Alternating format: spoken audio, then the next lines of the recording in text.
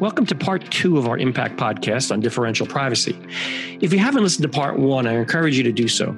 Today, we'll go deeper and learn more about both data, which can be made differentially private, or the models that are developed that run against that data. This is a topic that I know you'll be hearing a lot more about across the industry, and I think you'll find it quite interesting right now today. I'm Jon Prial. Welcome to the Impact Podcast.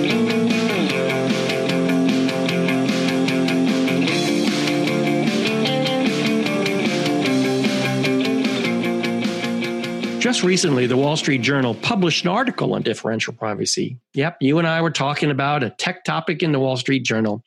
I guess we've crossed out of early adoption phase. Anyway, it was a pretty cool example, and it was focused on how data might be modified, so you've been unable to get to the answer to a specific question about a specific person when you had other data. Today, I've got Yevgeniy Vahlis with me. He's the Director of Security First on Georgian's Impact team.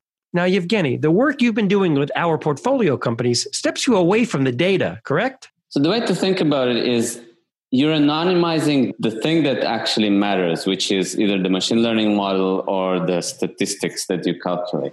You're not anonymizing individual records. What you really want is the statistics, the insights, the analytics, the machine learning models. You don't actually almost ever want the raw data itself.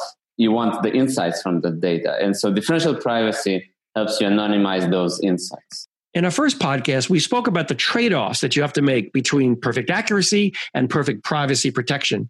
If you could stay on that thought and take me through an example and try to cover both the point of view of modifying the data as well as modifying the model, that would be great.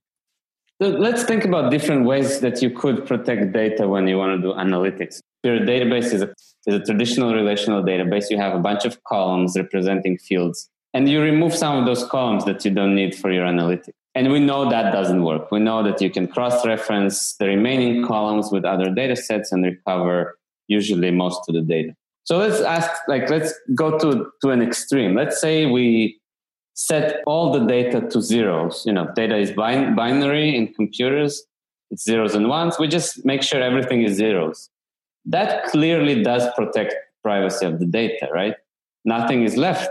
What if we didn't have to set the data to all zeros? What if we could look at the numeric representation of the data, which we need to do anyway to do any kind of analytics, because analytics works on numeric data, and add some noise to it. So tweak the data a little bit so that each record is not exactly the original record, or the way we combine them is not exactly by computing an average, but by computing an average plus some random noise, or by training a logistic regression classifier and adding some noise to the parameters of the model. That noise, if you construct it carefully enough and with awareness of your objective, can both achieve the goal of hiding the data effectively, kind of going towards this idea of setting everything to zero, while still preserving enough of the shape of the data so that you still get your accuracy in prediction and classification and analytics.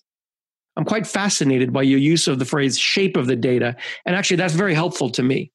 Machine learning models are the result of all the data, so it makes sense that you're primarily focused on the model in the right context, and then you make sure that the data you're using is correct. Yes? So where we're going is where you really protect the models. You don't protect the data. You want to train many different kinds of models on the data, and you want to keep the data intact. But once you've trained the model, you know your use case, you know what you're trying to predict. You want to strip out everything else that's not required to produce your prediction. And because of the complexity of the math underneath your prediction, you have to match that with the right complexity of anonymization. So if you think about it, the machine learning models are very complex. Using something as simple as removing fields from your data is too crude of a tool to accomplish the goal. You need, just like we go to great lengths to build complex mathematical model algorithms to achieve good accuracy in analytics, we want to build complex.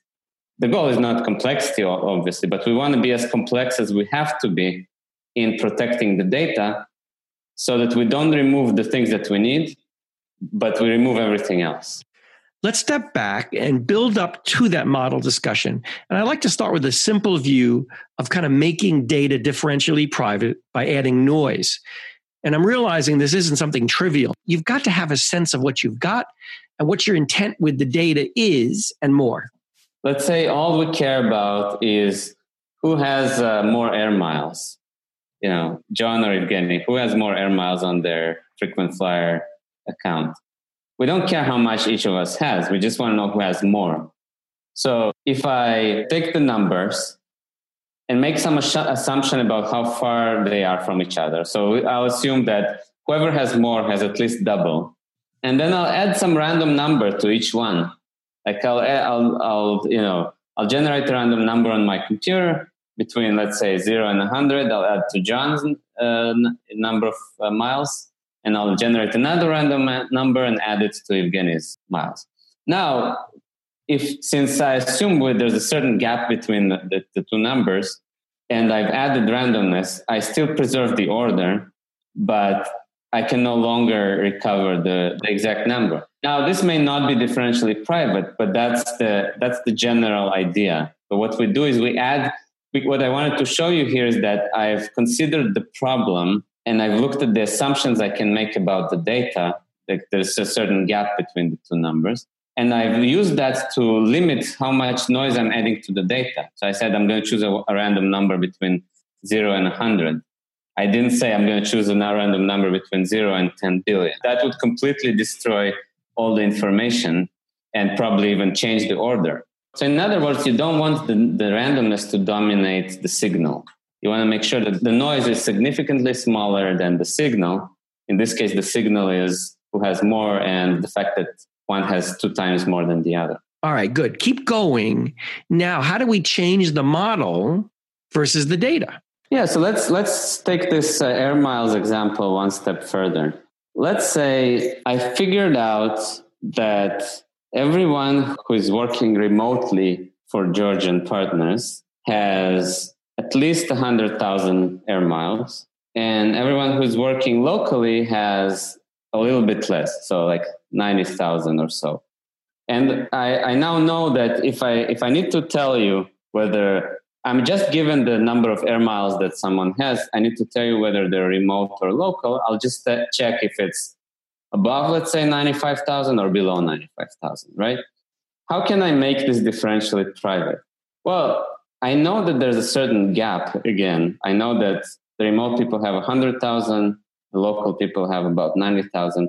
So I know there's a certain gap, and I know what my objective is to tell you, given the number of air miles, whether someone is remote or local. So I'll take this sharp threshold, which I've computed from the exact data, which is exactly the average between 90 and 100, 95,000. That's my classification threshold. If it's above 95, it's remote. If it's below 95, it's local. And I'm going to perturb it a little bit. So I'm going to choose some random number between, let's say, minus 1,000 and plus 1,000. I'm going to add it to this threshold of 95,000.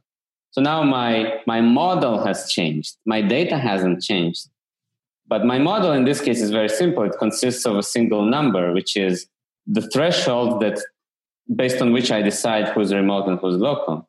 And so by moving it around a little bit, I've made the model differentially private, but at the same time, I haven't moved it too much so that I can no longer use it for answering this question. In our prior podcast on differential privacy, we spoke about these bigger companies, and you talked about Google and Apple. But before we start to go deeper, take me through your thoughts on why this isn't just for the big guns. So absolutely. And I even think that it's more important for growth stage companies and early stage startups to use differential privacy as a differentiator. The reason is that, unlike Apple and Google and Facebook, growth stage companies can't afford to experience a massive loss of confidence because they're using a predictive product. Imagine you're building an AI agent and that agent reveals some information about your customers that is really, really sensitive. As a growth stage company, that's potentially either a significant hit to your reputation or even a business ending event. Apple uses differential privacy as a differentiator and as a way to position itself as a leader on privacy. Growth stage companies can do the same, but it's more than that. I think that they have to use tools like differential privacy if they are building AI, because if you're building AI without the right security measures in place, that's the first thing that's going to fail. And when it fails, because you haven't given any thought to security, it's going to be a catastrophic failure. Just to set this next section up, last weekend I walked past a guy wearing a T-shirt that said something like, I don't know, between the two of us, Bill Gates and I are worth $80 billion. Foolish me, I pointed it out to my wife and she didn't laugh. But for me, it kept me thinking more about the underlying data and how to extract individuals' information. I'd love for you to go further down into the protections of a model through differential privacy and the levels that can be had. When you build a predictive model, let's say it's a classifier, many of the listeners will be familiar with logistic regression. It's one of the most common first things to try when you're trying to classify your data as being type A or type B, right? Is the person going to buy or not going to buy? And so how do I protect something like that? In machine learning, the way that logistic regression behaves is it creates essentially a line or a sheet between the two data sets, the data set that's where the class is a yes and the data set where the class is a no. It creates a kind of a way to split those two. And so that partition reveals a lot about the original data. Just as an example, if you only had two data points, one of type A and one of type B, that partition would be exactly in the middle between the two data points. And so if you know one of the data points, you know the other. It's like your example of the T-shirt with Bill Gates' net worth, right? If I know Bill Gates' net worth and I know the average, then I know the other person's net worth. Right. Well. And I could let Bill Gates is public knowledge, of course, right? That's public. Exactly. So that's exactly and it's a very simple case because you only have two data points. Now you may have millions or tens of millions of data points, but the idea is the same. There's something that tells you how to split these two types of data. And so what differential privacy does is to move that barrier from its original position, which is derived purely from the original data, to some slightly random location around that original point.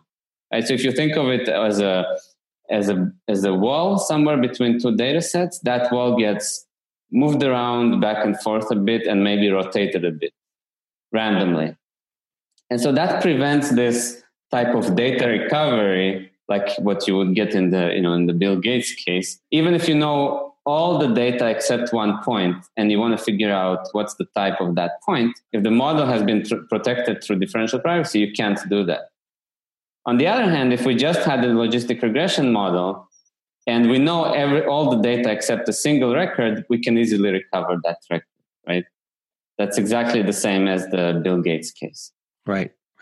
And you need to be, if you're a business delivering these type of solutions, you need to give a level of comfort to all of your companies that you're aggregating data. And as you mentioned earlier, they might be competitors, that they need a level of comfort that no matter what happens, everybody benefits from this aggregation of all the data. All the companies, all of your clients are benefiting from it, and they're protected at the same time. So you're going to yield a stronger solution and have no issues in terms of communicating risks of breaches.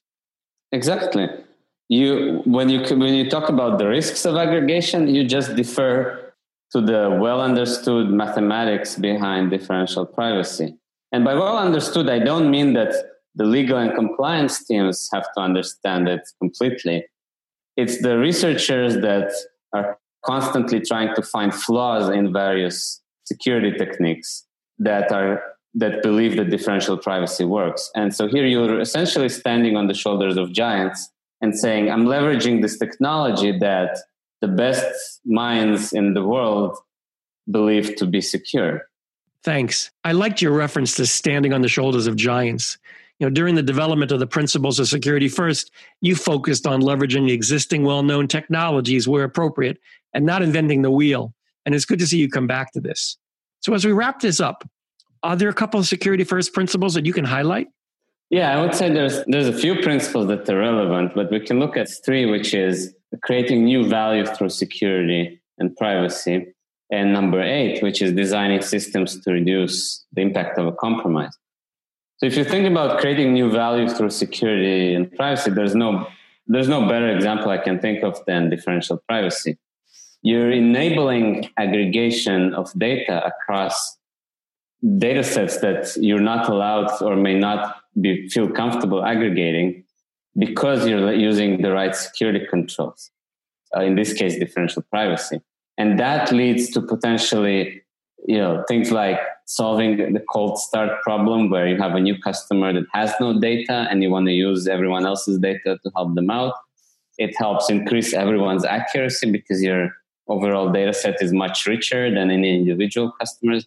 You're getting all sorts of benefits and it's because you're doing the right things to protect the data. And then if we want to think about the impact of compromise, differential privacy is a good example as well. We want to design our products in a way that if we do get hacked, the damage is limited. And so if you think about what happens if a product that uses machine learning gets hacked, the parameters of the trained models are leaked and revealed to the attacker. And so if those parameters contain sensitive information, that sensitive information has been disclosed and may trigger both a compliance level breach, so with notification obligations and compensation and lawsuits, and just the fact that you've hurt your customers. By using differential privacy, leaking the machine learning model parameters doesn't actually disclose any of the original data because it's provably impossible to reverse engineer these models back to the data.